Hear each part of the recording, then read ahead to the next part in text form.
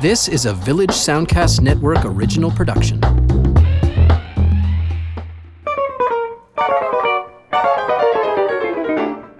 Hi, and welcome to Lends Me Your Ears, the film podcast that takes a look at new films either in theaters or on streaming platforms and compares them to films from days gone by. My name is Stephen Cook, and I'm a multimedia journalist with the Saltwire Network and the Chronicle Herald here in Halifax.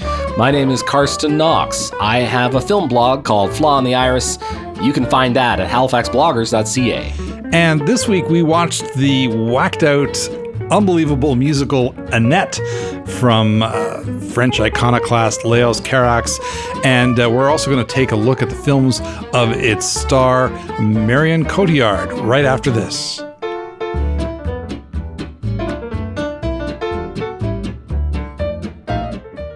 So, here we are again, Lends Me Your Ears, talking about film and stuff that we're catching. Some of it we've seen before, some of it we've never watched. And watching Annette, it made us realize, I guess, that Marion Cotillard has had a terrific career. I mean, we've seen her in a variety of films in Hollywood and in French language films, and she is just an incredible talent. So it's like, why not watch more of her films, stuff that we hadn't caught before? It seemed like a good idea, and I'm really glad we did. I mean, what a career. Apparently, she's also a singer back in France, which doesn't surprise me, given how many films she sings in. She was in A Very Long Engagement and Big Fish, which are two films that she, made an impression in. But it wasn't until La Vie en Rose where I think I really noticed her. Of course, La Vie en Rose, Edith Piaf biopic, one of those examples. We've talked about musical biopics and how they work so much better if they focus on a limited period of time in the singer's life, where this one broke that rule and it still worked. And it's like one of those few examples of a film that does that. And we talked about La Vie en Rose. It's incredible when we did our musical biopics. Well, if you're a French filmmaker and you make a bad film about Edith Piaf, you're going to be run out of town on a rail. So you definitely don't want to get that wrong. That's right. And imagine the pressure on this young actor when she had to embody her. And she did such a great job. She won an Oscar for that remarkable role. And since then, she's been in amazing films as different as Michael Mann's Public Enemies, of course, Christopher Nolan's Inception, Contagion, the Steven Soderbergh, very creepy pandemic movie, and also Rust and Bone, which I don't think we'll be talking about, but it's a great film, very much worth seeing as well. So that's and Anchorman 2. I think we should point out that she's also in the Anchorman 2, The Legend Continues. She plays a Canadian newscaster, I believe. There you go. All right, that's good to keep in mind. So let's launch into Annette, now on Amazon Prime. Directed, as you mentioned, by Léos Carax, written by Ron and Russell Mael, with music by Sparks. Sparks, of course, being Ron and Russell, who are having kind of this new chapter in their career with the recent documentary about them. We've spoken about that. Now, in the film, Marion Cotillard is the beauty, an opera singer, Anne Defrenu. She goes on stage to sing, to die, to save her audience, and apparently she's very fond of apples because we see her eating apples a lot in the movie. Yes. And meanwhile, he is the beast, Adam Driver, the bastard, the caustic comedian, the ape of God. Henry McHenry is his name, and he goes on stage in a bathrobe like a prize fighter. He's you can just feel the energy, the sort of anger and the intensity from him, and somehow these two click and they fall in love, and they fall deeply in love. We know because they sing to each other. This is a musical, for those who don't know. And Carax is a crazy, iconoclastic filmmaker. The only other film of his I've seen is Holy Motors, and it is bonkers. In some ways, in fact, I think Annette is less opaque and peculiar than Holy Motors, which really had only the loosest relationship to like a narrative plot thrust. It's interesting to watch them in tandem. I recommend, if you haven't seen Holy Motors, Annette is definitely over the top and takes you in some really odd directions, but not nearly as odd as where Holy Motors goes. It makes a little more linear sense, but they're interesting contrasting pictures to watch. Maybe not as a double feature. That might be a bit much, but maybe within a few days of each other, just to get a grasp on Carax's style and approach to storytelling. Yeah, I mean, I haven't done that, but maybe I should. Incidentally, one of the things I learned about Marion Cotillard, thanks to the wonders of the Wikipedia, is that along with her singing career and her musical experience, she wrote music with Hawksley Workman when he was in Los Angeles working on Between the Beautifuls, his I think maybe third or fourth record. They were both in LA at the same time. I guess they met, and both being musical, they wrote songs together. I had no idea. Wow. Yeah, isn't that a weird connection? That would be a great coincidence. I should go back and listen to that record to see if she's credited on it somewhere.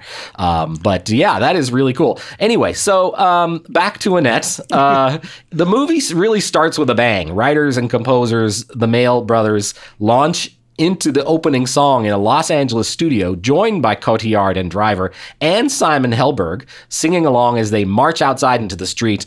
It feels a little bit like the performers are all sort of appearing as themselves before they actually go on stage and the rest of the movie inhabit these characters. And so, yes, Anne and Henry, Cotillard and Driver, they are the couple. They're very much in love, and they get married. She gets pregnant.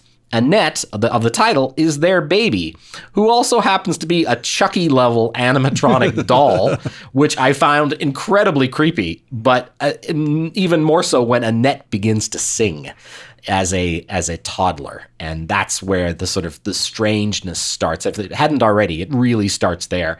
And it is something, this film. I found myself at first really kind of like aghast and I wouldn't say upset, but really struggling to kind of piece it together. But once I plugged into the sort of the vibe of the film, I really started to enjoy it. And when I realized the kind of, I mean, it's got some very serious, dramatic, almost operatic moments, but it's also this wit and it doesn't take itself entirely seriously, which is a real relief given how bizarre it is. Yeah, I love that it starts with that pretty much an overture with Sparks setting the scene in the studio and then marching onto the street. That kind of lets you know right off the bat what you're in for. This is not your typical movie, let alone your typical musical, and it just kind of breaks all the rules of character, of storytelling, of the approach to telling a very unusual story. And I should note that in Holy Motors, the main character, Mr. Levant, who's driving around Paris in the back of a limo and doing all these strange things, which may or may not be performance art. Yeah, it's hard to say. At one point, he's driving around listening to Sparks. Oh, interesting. In Holy Motors. So it's kind of a weird sort of presaging of Annette, I guess, in a way, or of that future collaboration. And it's kind of like the anti-La La Land. Yeah, absolutely. I totally agree. Yeah, it's not really an homage to classic musicals or anything like that. It's meant to kind of completely take the form of the movie musical and upend it, and while still being as kind of illogical and silly as classic musicals can be, when you've got people breaking out into song, suddenly and so on. Some people have a hard time with that if it's not something they grew up with or whatever. It's hard to rationalize. Why are these people singing? Why don't they just tell the story? I have no problem with that. I love musicals, classic or otherwise, and I liked how this one kind of took your expectations of what a musical should be and kind of upended them in so many different ways. In terms of visuals, in terms of character behavior, in terms of some of the cliches you often get in musicals, and having a lot of familiar kind of story points to kind of guide you along and then completely pull the rug out from under you. I mean, it's basically A Star Is Born. Yeah, for sure. But with a ghost story and a bit of Pinocchio thrown in. That's right. That's about right. I can see all those things in this film. And I love the self-aware humor, the sort of showbiz magic, and definitely the celebrity skewering. Right? They're making fun of the whole celebrity tabloid culture with these characters, and there's even a little bit of Me Too there in the in when we discover something about Adam Driver's character that he may have been, I mean, there's evidence to say that some women come forward with accusations, and it doesn't really become a big part of the film, which sort of surprised me. I thought, oh, this is the direction it's going. But it's just, it's sort of part of his downfall from celebrity success while his partner continues to have success, and that kind of competitive nature. And I mean, all the anger that Driver has in his body is on display in this film in a way that, I mean, he's done that before. I've certainly seen that kind of frustration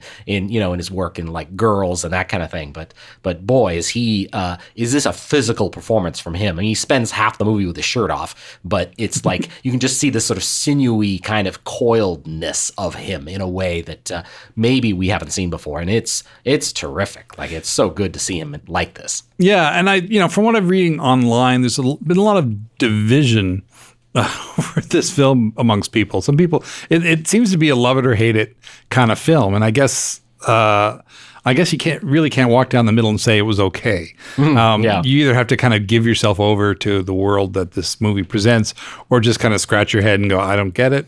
It's not for me.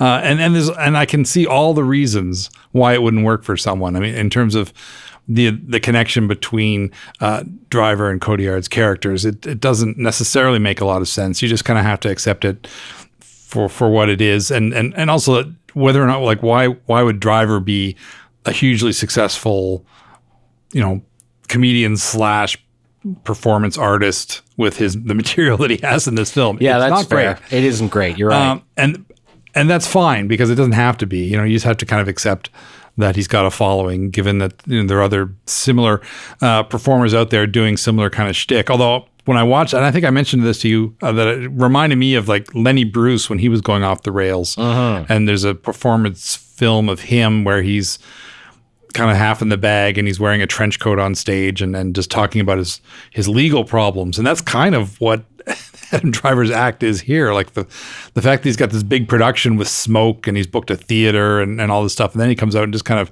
rambles, and it all seems very, off the top of his dome when he's got backup singers and everything like that. You kind of expect more of a production from this comedy act of his. But I guess Carrick's just wasn't that interested in showing that.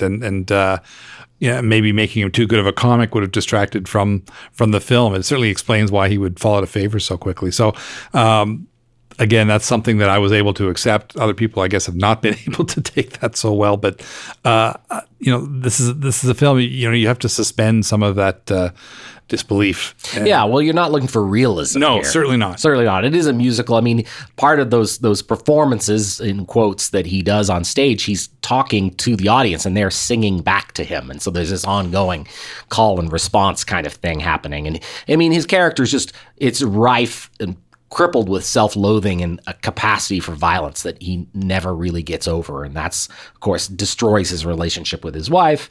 And Cotillard, this show is devoted to her, and she is also remarkable in the film. But in some ways, he is the flashier part. She sort of steps back in some regards as she's dealing with him and his problems. But boy, I was I liked it a lot. I really liked how it ended too. It's never dull, and it finds a way to tell its story in the ending that I really enjoyed. It just has this, and I wrote this in my blog entry about the film. It has a confidence and ingenuity, and it's partly the Sparks guys and it's partly Carax, I think, where it's the kind of movie that thinks all movies should be like this. It's so original, and yet it has this kind of like strut about it that it's like, well, of course this is the way it should be told. This is exactly what we always planned, and more movies should be like this. It's that kind of thing. I admired that. And there is a kind of a coda during the end credits that I think doesn't start until partway through the credits. So it's, and again, another film you need to stay all the way to the end for, because you'll miss kind of we got an overture at the start of the film, and we get kind of the opposite of that at the end, the final coda, I guess, for the film. And that's worth sticking around for as well. So don't turn it off as soon as the credits start rolling. Maybe we should talk a little bit more about Cotillard's performance. I thought she's great. She gets to play this very strong performer who still has these insecurities, and I guess I guess that's what connects her to Henry McHenry. That he's a performer like her. He kind of understands her world to a certain degree, but he's not of her world, so that she doesn't. There's enough of a divide that they can be close without him impinging on what she does, and vice versa. At least at the start, when they're truly, deeply in love, and before things start to go haywire. And she's wonderful in that role. And then, of course, we see a very different version of her character later in the film. I don't know if you can spoil a movie like this, but she becomes a symbol of something else entirely in the second half of the film, and that's very effective as well. And she becomes kind of a very memorable image, I guess, for lack of a better word, that gets used to great effect to kind of haunt Adam Driver and as he goes into his spiral. So it's interesting. It's almost like. She's the same character, but it's almost kind of a dual role. And I found that pretty fascinating as well.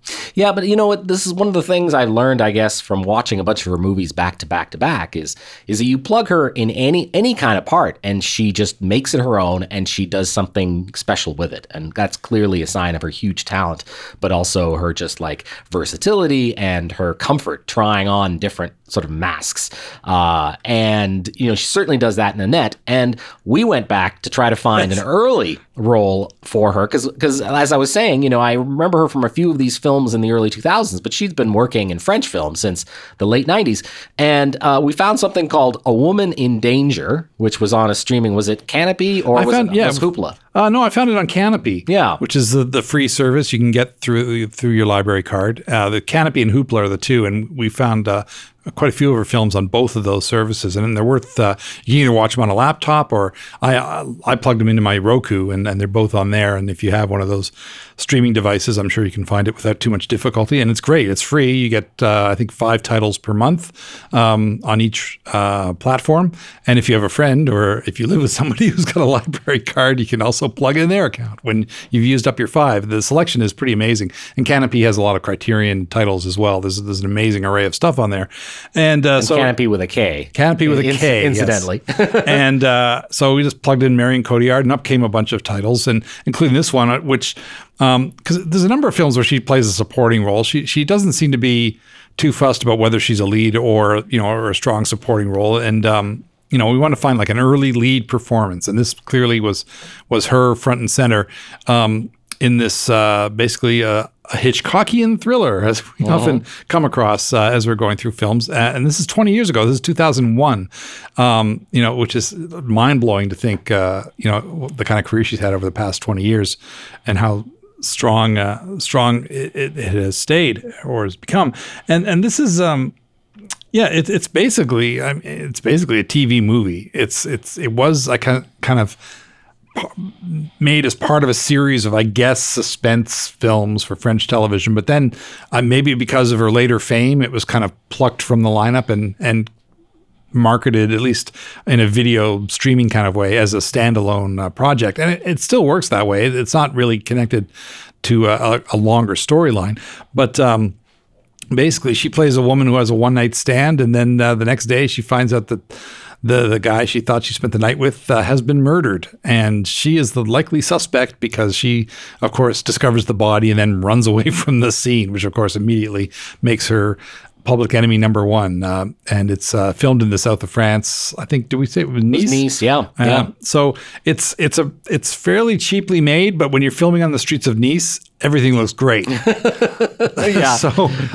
So she's basically caught up in a plot to murder somebody else, and unknowingly, and she has to put all these pieces together. But she's also, she's got her husband who's a lawyer who appears to be maybe not working in her favor, and then her husband has an issue with the cop who's investigating the murder.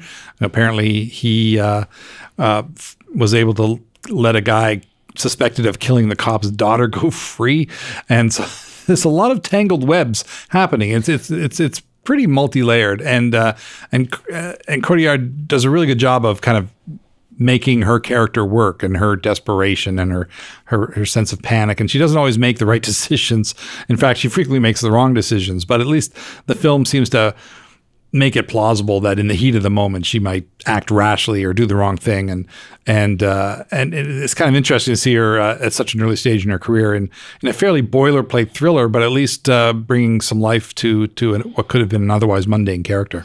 Yeah, I actually quite enjoyed this, despite what you say is that it's a fairly straightforward boilerplate Hitchcock thriller. I thought the plot elements were handled really well. You didn't mention that the man who she has sex with that night, who dies, is a client of her husband, her lawyer husband. So that's another part of this tapestry of odd, bizarre things going on. Well, I'm trying not to give too much.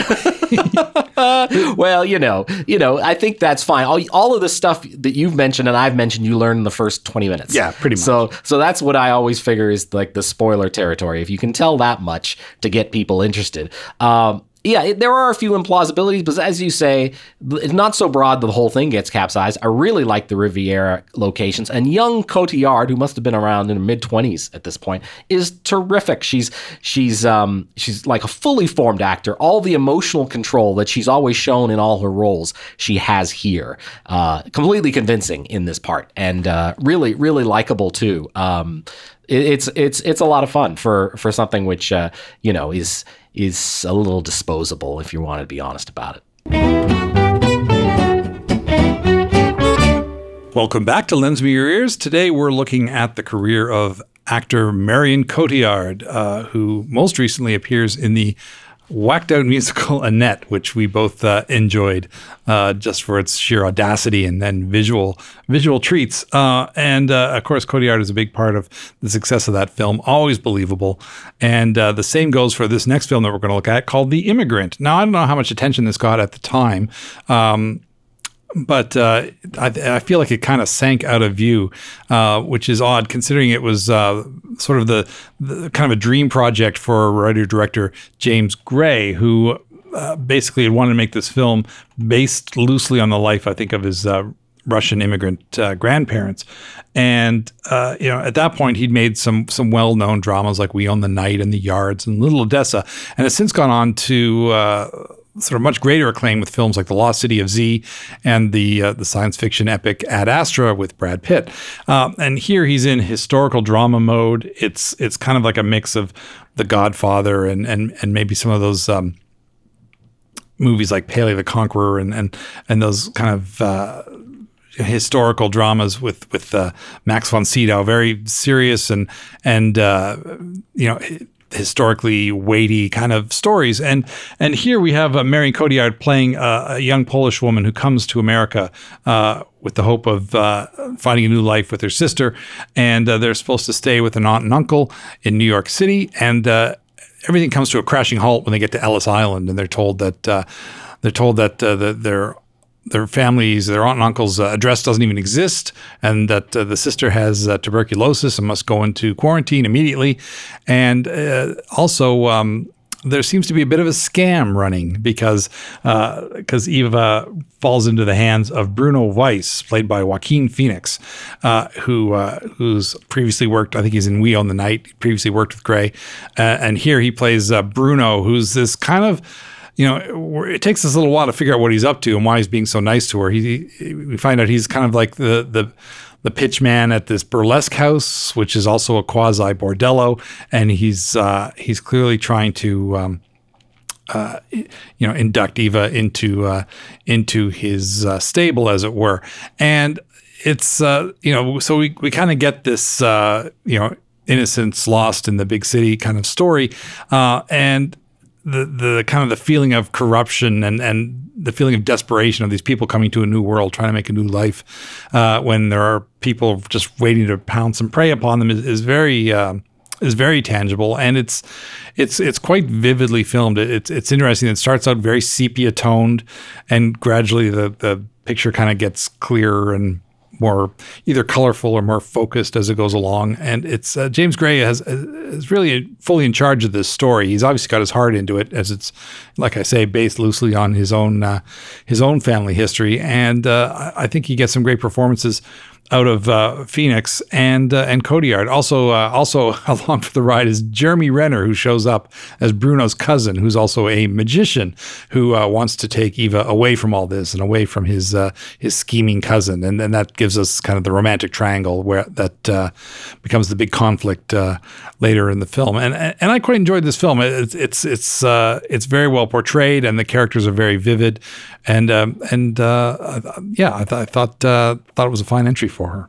Yeah, I felt the same way. I certainly enjoyed that sort of sepia-toned vision of New York of the early 20s.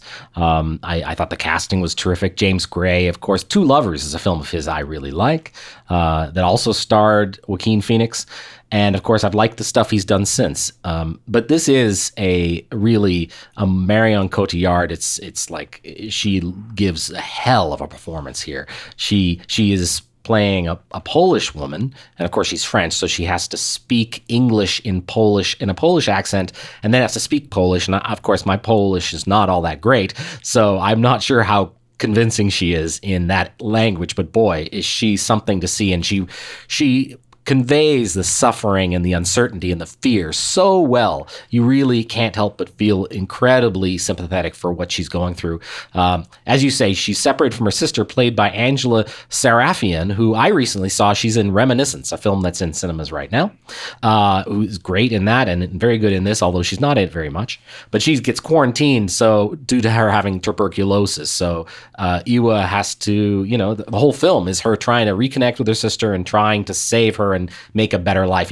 And she goes through so much, you start to wonder whether or not they would have been better off staying in Poland. Given you do think that. Given how difficult life is. Yeah, here. when they say they're going to deport her, you kind of go, But I think she does say that she saw, was it her own parents or her grandparents were beheaded by the Russians? So yeah, so that's pretty grim. That's a pretty good motivator. And she does get some. I mean, she doesn't say so much. A lot of the film just is her silent, watching things go on around her. But she does occasionally get a hell of a line when things start going badly for her. When she starts to realize that Bruno is basically wants to pimp her out, she says, "I like money, but I hate you, and I hate myself." Yes. Like, it's just so clear where she's at and how she's having to compromise her values in order to just survive.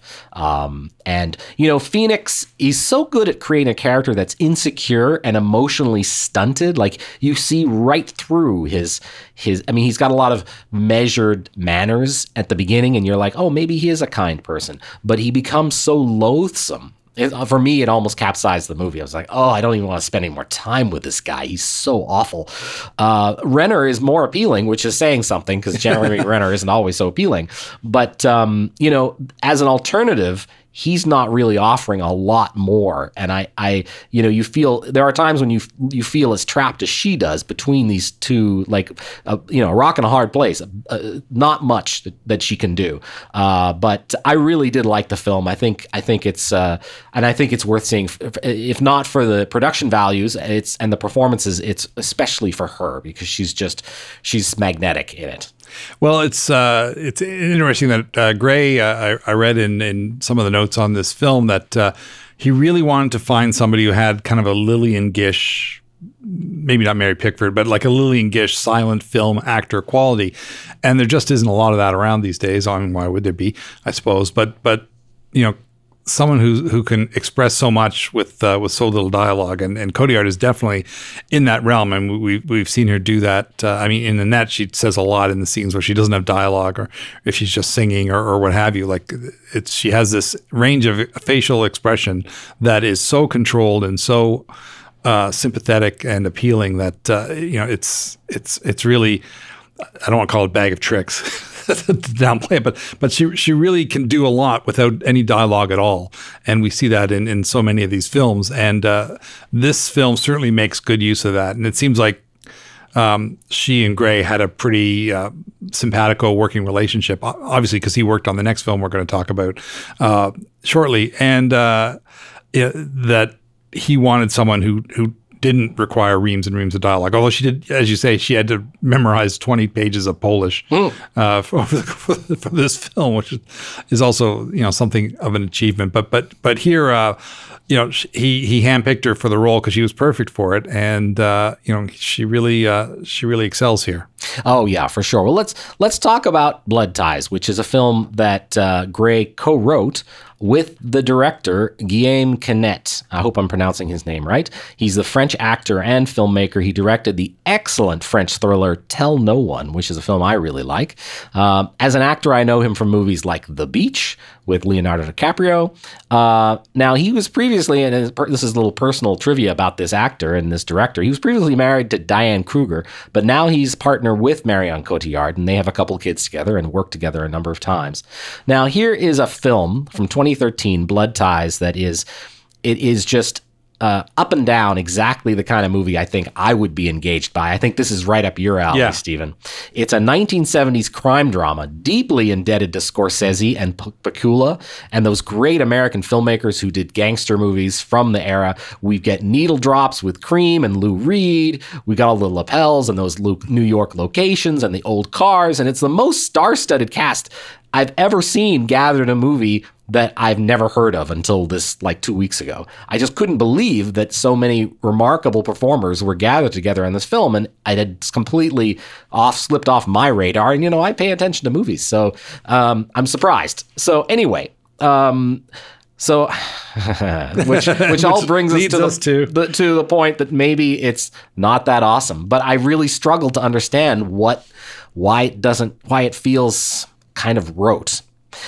Despite the fact that there's a lot about it that I liked. Okay, so let's go with that cast to start with. Clive Owen is Chris, who's the bad news brother who just got out of jail.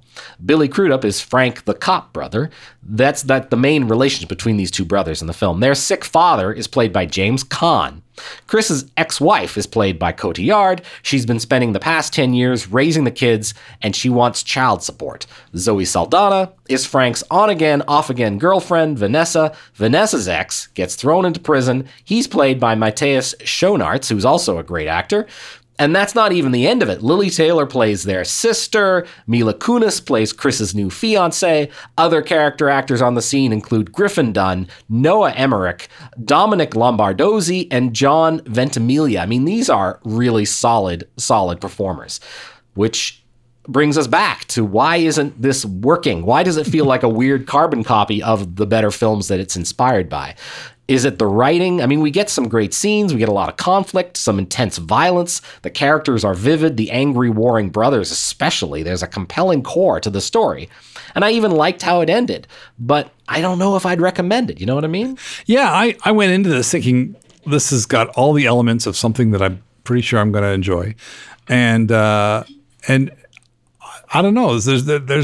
There's something missing at the heart of this film that I couldn't quite put my finger on. Maybe it is missing a heart. I'm not sure. Or another vital organ, possibly a little more spleen. But I mean, we've got it's the classic brothers on opposite sides of the law. I mean, that's a story we've seen over and over again, and it usually works on some level, whether it's Cagney and Humphrey Bogart and Angels with Dirty Faces or whatever. Maybe because Clive Owen is so cold-hearted and calculating, it's hard to drum up a whole lot. Like, I think you're supposed to feel some sympathy for him, but he really doubles down on the vicious cruelty aspect of that character. And like in Croupier, you never really warm up to him. I find that Owen, although he's a great actor, it's hard sometimes to find warmth from him. He doesn't do warmth well. No, yet he's an actor I find appealing, but I don't know what it is about his character here, and Billy's constant attempts to kind of redeem him, or at least keep him out of harm's way when it's clear that is an impossible mission.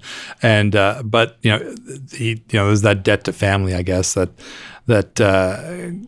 keeps him walking that line when he should definitely cut him loose. And I get the feeling that there's probably there could have been like an hour of storyline that was probably cut out of this film. I always have the sense of missing scenes or missing substance or something. Like Marion Cotillard, I find she's great in her scenes, but I find that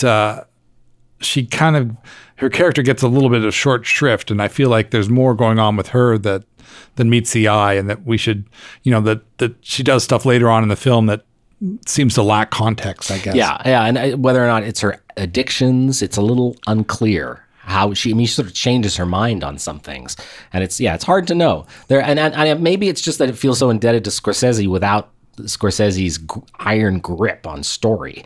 I feel like if Canet had, maybe it's something about his French sensibilities. And no offense to, there's a lot of great French crime movies, but if he had decided to set it in Paris and worked with a French cast, I wonder if it would have been an entirely better film. Yeah, there's nothing about it that needs to be set in the 70s necessarily. It could take place at any time. And, another example of where I think things went missing, like Jamie Hector from The Wire, shows up and as one of the cops, and yet barely has any dialogue. You just kind of see him standing in a doorway or, running with a gun or whatever. And you're kind of like, why would you get a guy like that if you're not going to use him? Especially because I just watched all of the series of Bosch, where he is so good as Bosch's partner, J. Edgar. And he's so good there that, I was kind of like, well, why would he be here in kind of such a nothing part unless most of it had fallen on the cutting room floor? And I feel like Cotillard's character must have fallen in the same fate, because I feel like she had more to do and more involvement in the lives of these two warring brothers. But unfortunately, there probably won't be a director's cut of this anytime soon. Yeah, no, I feel you. And I also think, the ending, although I liked it, it reminded me so much of Carlito's Way. It was just like this, it's like beat for beat, it felt like the end of Carlito's Way. So anyway, again, it reminded me of better films, and it didn't bring enough that was new. Now, before we finish up this segment here on Lends Me Your Ears, there's one more film we want to talk about briefly, at least, called Ismael's Ghosts from 2017. It's from renowned French director Arnaud Desplechin, who, again, excuse my pronunciation, but he's a filmmaker. I've seen some of his work. My Golden Days, particularly, was wonderful. One of his favorite actors is Mathieu Amalric, who, of course, is a big movie star in France. He's in this as well, and it's a two-pronged story of a widowed filmmaker and his personal problems, his relationship with his girlfriend, his relationship with his dead wife's father, and then out of the blue, his dead wife, she reappears. And with all this going on, we get snippets of the film that he's directing. It's about his younger brother, Ivan Daedalus, who was a spy who also disappeared.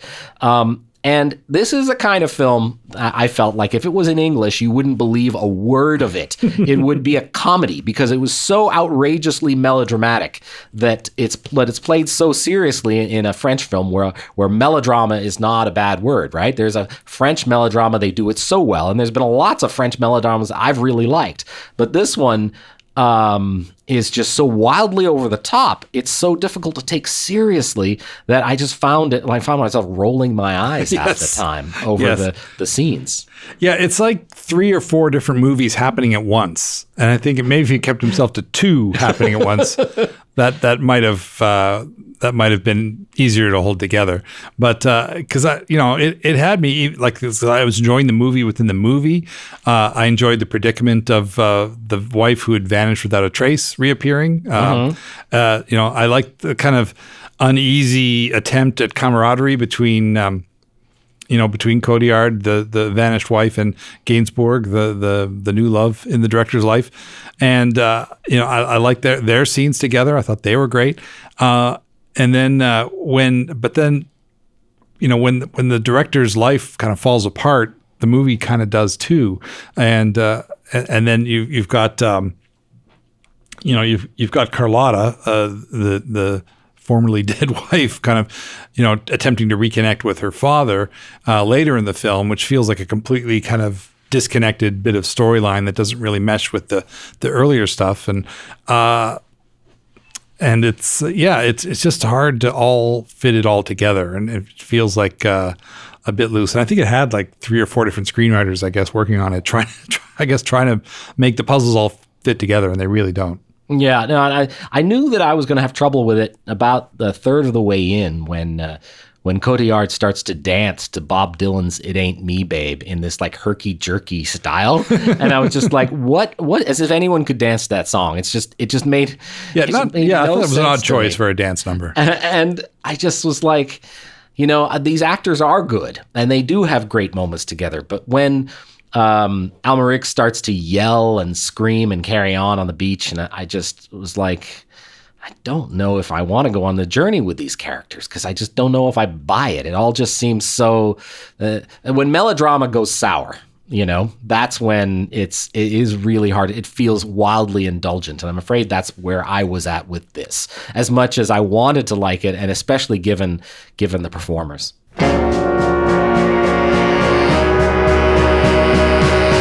Hi, I'm Lindsay Cameron Wilson, host of the Food Podcast. But you know what? It's not just about food, it's about people and their stories, shared through the lens of food. The Food Podcast has been described as an audible fairy tale. How about that? You can find us on iTunes and Stitcher. So come join us. We would love to share our stories with you.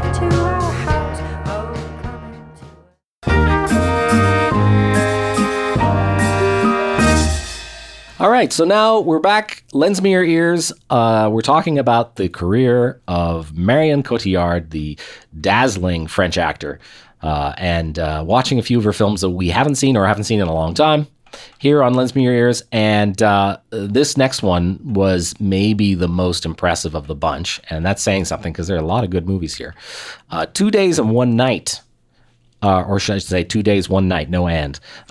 Comma, one night from 2014, written and directed by the Belgian filmmakers Jean-Pierre and Luc Dardenne, otherwise known as the Dardenne brothers, filmmakers who I know mostly by reputation. I don't know if I've actually watched any of their other films, but they've had quite a career, an award-winning filmmaking brother duo. Cotillard was nominated for a series of awards for this film, including Best Actress Oscar. In the film, she's Sandra, a woman who works at a solar panel factory in Liège, Belgium. She's been off work managing mental illness challenges, but when she goes back to work, she learns that the company plans to make her redundant. Provided her coworkers agree to working a bit more, they'll be paid a bonus of €1,000. There's a vote, and a manager at the company encouraged them all to vote to take the bonus, and they'll make her redundant. And all but 2 of her coworkers agree to take the bonus. But a woman at work advocates for her, so the owner of the company agrees to a second vote, on the Monday morning. So basically, the 2 days, 1 night, she has 2 days to convince 16 coworkers or enough of them, to vote for her so she can keep her job and give up their bonus. So the secret ballot will be Monday morning. So basically, that's it. That's the story. That's the movie. I mean, it's hard to imagine that being enough for a film, but it is shockingly well observed and moving. The character Sandra, she's married with 2 young kids. She really needs the job, or she and her family have to go back to subsidized housing. So yeah, the next 90 minutes are basically her spending her time making the case for herself with a group of people, some of whom are friends, some of whom are barely acquaintances. And with each one of them, she has a little human moment. Many of them are not without empathy for her situation, but they just can't give up the bonus. It's sort of the poison of capitalism. They're all living at the poverty line. There's one who feels guilty for having taken the bonus originally, but he says he'll give it up for her. But almost everyone she talks to asks what the others are doing because they're not sure whether it's worth it for them. And it's almost like if they almost want to be more part of the group and make the group decision that more people are doing than feel comfortable being the outlier, the one who doesn't do what everyone else is doing. It's got a rawness, this film, and she is the central nerve, Cotillard, in it. She's mid to close up for most of the whole movie, and she's very thin. I think her clavicle tells its own story.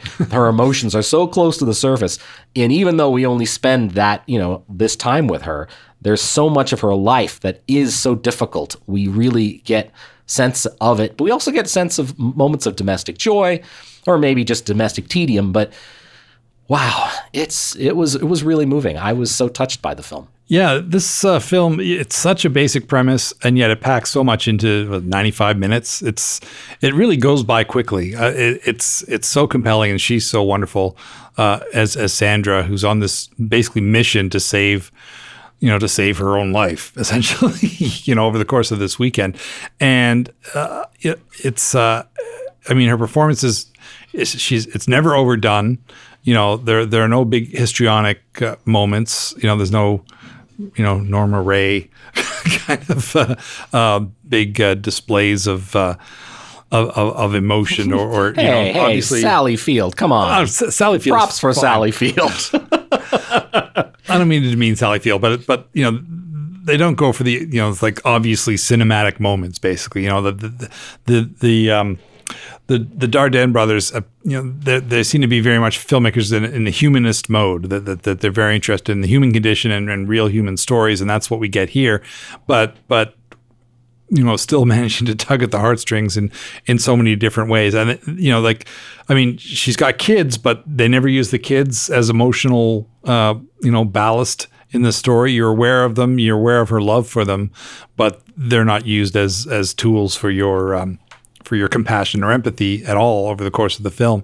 And you know, they don't do anything in a kind of an obvious or you know, cloying kind of way, which I could see happening if you know, maybe if it was made by an American filmmaker or you know, an English language filmmaker might try to tug more obviously at the heartstrings, whereas the situation, it should be enough. And especially when we so matter-of-factly learn the situations that her fellow employees are in, and you know, that they're in desperate straits too. I mean, you know, the guy who's an immigrant, who's only a contract worker, and he's so worried that you know, that the foreman, the foreman is like this monster. You know, everyone talks about him like he's this horrible beast that looms over them at work, and we don't see him until like almost the very last scene of the film, and everyone is so afraid of him, and that he has some sort of spidey sense that he can tell how people have voted, even though it's going to be a secret ballot. He's going to know who voted what way, you know, whether they say so or not. And it's, you know, that adds this extra level of menace and anticipation for what's going to happen at the end of the film. And you know, I just loved the way they wove that into the story, and it's full of surprises. Every encounter with an employee is with a coworker is a real surprise and a real kind of emotional gut punch, and that's what makes this film so compelling and why it goes by so quickly, I guess. Oh yeah, absolutely. You know, one thing I would recommend to anyone listening to this who wants to watch this film, wants to watch 2 Days, One Night, is keep an eye on the way that the filmmakers frame the shots where Sandra meets with her coworkers. Every single time, when she and her coworker are framed in a two-shot, the filmmakers figure out a way to split up the shot, putting some kind of vertical line or barrier between them, whether it's a door frame or the background where the design is such where they are intentionally isolating Sandra and it helps to show how distant she is from every person she speaks to and how they are on their own in their decision making. And I think it's visually really a treat, you know, because it just shows how much they're thinking about it. Even while most of the film is handheld, there are these choices that are being made that are really deliberate, and they really help the storytelling. You know, in the end, I was just taken away. I felt like the whole movie is kind of an indictment of a system where money is king and poverty makes people, you know, into monsters sometimes. But also the film is about the huge rewards of self-respect and human empathy. And I think that's what I took away from it. It's like, if you can manage to have values and stick to them, that you will find your way through these tough times. You know, even if you can't eat your values, I suppose. No, but Sandra really puts her dignity on the line here. And, you know, and on more than one occasion in the course of the film, she talks about feeling like a beggar. But at the same time, she's got this family that she has to support. I mean, her husband's egging her on to fight for her job. And meanwhile, he's working as what, a waiter, a busboy. You know, he's not exactly necessarily pulling his weight in the relationship. But at the same time, you know, he does feel guilty about that, and you know, he does feel like a fully formed character as well, even though he's kind of fading in and out of the story. You know, you do feel like it's a very real marriage. I mean, there's no false notes anywhere in this film, and you know, a lot of that's due to Cotillard is at the center of it. But I think there's a great cast, you know, who really make the most of their moments in the film. Yeah, no, absolutely. Yeah, go and see this one, or watch it on Hoopla. Hoopla. There you go. I sometimes confuse Canopy with Hoopla. I can't remember where, because they're both from the library. So anyway, but yeah, they're both worthwhile. So the final film, with the few minutes that we have left here on this episode of Lends Me Your Ears, we want to talk about Macbeth from 2015. Now, I'm going to say something here, Stephen, and I'm reasonably confident that this is true. I don't think you and I will ever do an episode devoted to Shakespeare adaptations on Lends Me Your Ears. And I think it's because, never say never, right? You've convinced me to do episodes in the past that I never would have thought I would have done. But I just find them really tiresome, a lot of them. They're too... we can just do one on Macbeth's. Yeah, sorry, the Scottish play. The Scottish plays. I just feel they're the homage to the original. They love the text too much, and I find that to be sometimes tiresome. They're just not creative enough or not visual enough.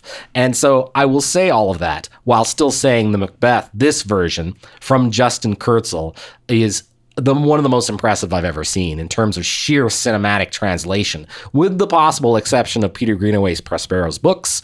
I also was a fan of Baz Luhrmann's Romeo plus Juliet and the couple of versions of Much Ado About Nothing I've seen. So those are the ones I would put out there as ones I've very much enjoyed. But otherwise, too often it just feels like a film play, and I'm not into that. And that's why I wouldn't necessarily put myself through watching, half a dozen or more Shakespeare adaptations. Well, I remember really liking the Julie Taymor Titus. With Anthony Hopkins. Yeah, sure. Certainly that one is visually quite impressive, and Hopkins, is Hopkins, especially seeing something like a minor Shakespeare and Hitchcock. That's the only artist you need to know about. A minor Shakespeare play, or one that's not necessarily well known or performed as often.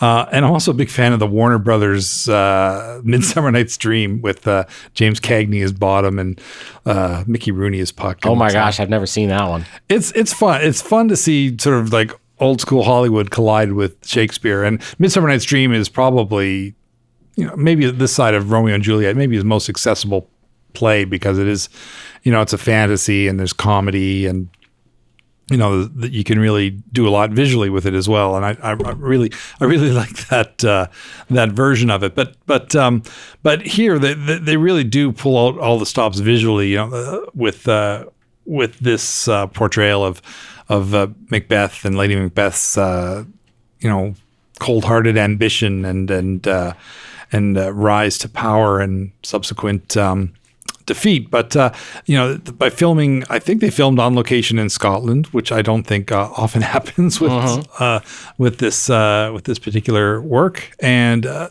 lot of it's done in the outdoors, with a lot of smoke and just really imaginative lighting and color schemes and a lot of blood. But it is a pretty bloody play, and and I'm sure there's a lot of fake blood on stage at the Globe. Was it 600 odd years ago? But this really is a feast for the eyes, and also extremely well cast across the board, I thought, in terms of who they have in it. Yeah, I mean, Cotillard, she's wonderful as Lady Macbeth. She bring to life I think that character tends to be sort of an ambitious mad woman, but she's more like someone grieving deeply for the death of her child. And I feel like that grief and that pain is something that is different for the character. It changed the way I thought about the character, having watched her in this. She's a lot more grounded, that's for sure. Yeah, and Michael Fassbender also is like just, that there's sort of, it's funny, he sort of stepped away from leading roles lately. I'm sure he'll be back, but we haven't seen him in a while. But there was a stretch there where he was making a lot of really interesting choices in interesting films, and this is certainly one of them. I love the way they use the color red in the film as you're kind of traveling into hell. All of that really impressed me.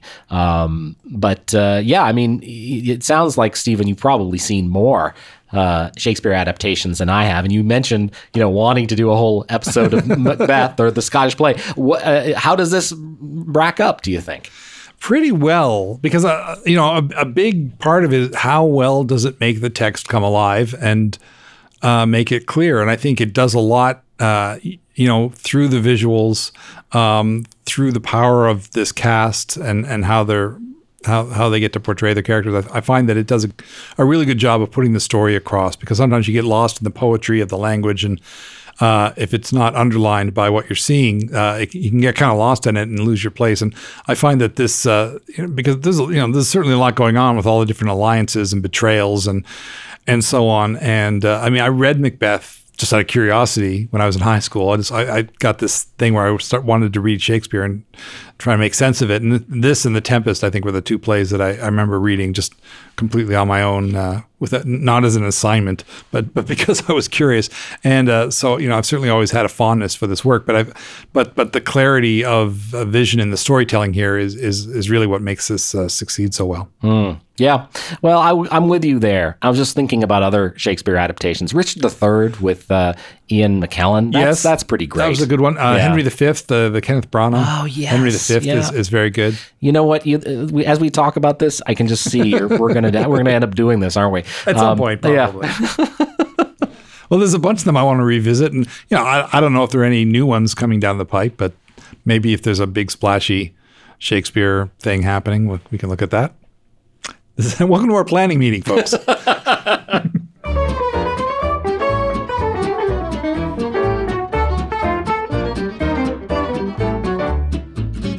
So that's been Lensmere Ears, another episode. We talked about Marion Cotillard and her incredible career. There were so many other movies we could have talked about. We missed an opportunity to talk about, The Rise of the Dark Knight and her villainous part in that film. I guess maybe when you've seen it enough times, and maybe we don't need to talk about it. That's fair. Though, when the Batman opens, maybe we'll go back and watch some more Batman movies. But it has been a real joy to watch some of these Marion Cotillard films for the first time. And yes, go and check out Annette. I agree that it's one that will polarize people, but I'm so glad I got to see it. Now, Lensmere Ears, we are on social media. You can find us on Facebook and on Twitter. And Stephen, you and I have our own Twitter accounts. Mine is named after my film blog, Flaw in the Iris.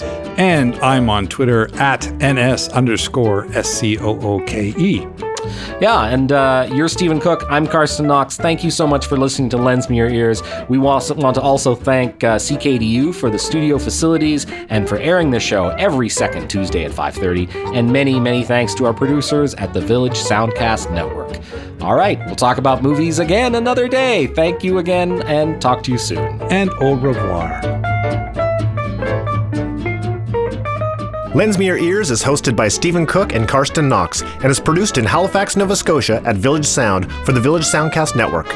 All music courtesy of Gypsophilia. Send feedback to lensmerearspodcast@gmail.com. We'd love to hear from you. Thanks for listening.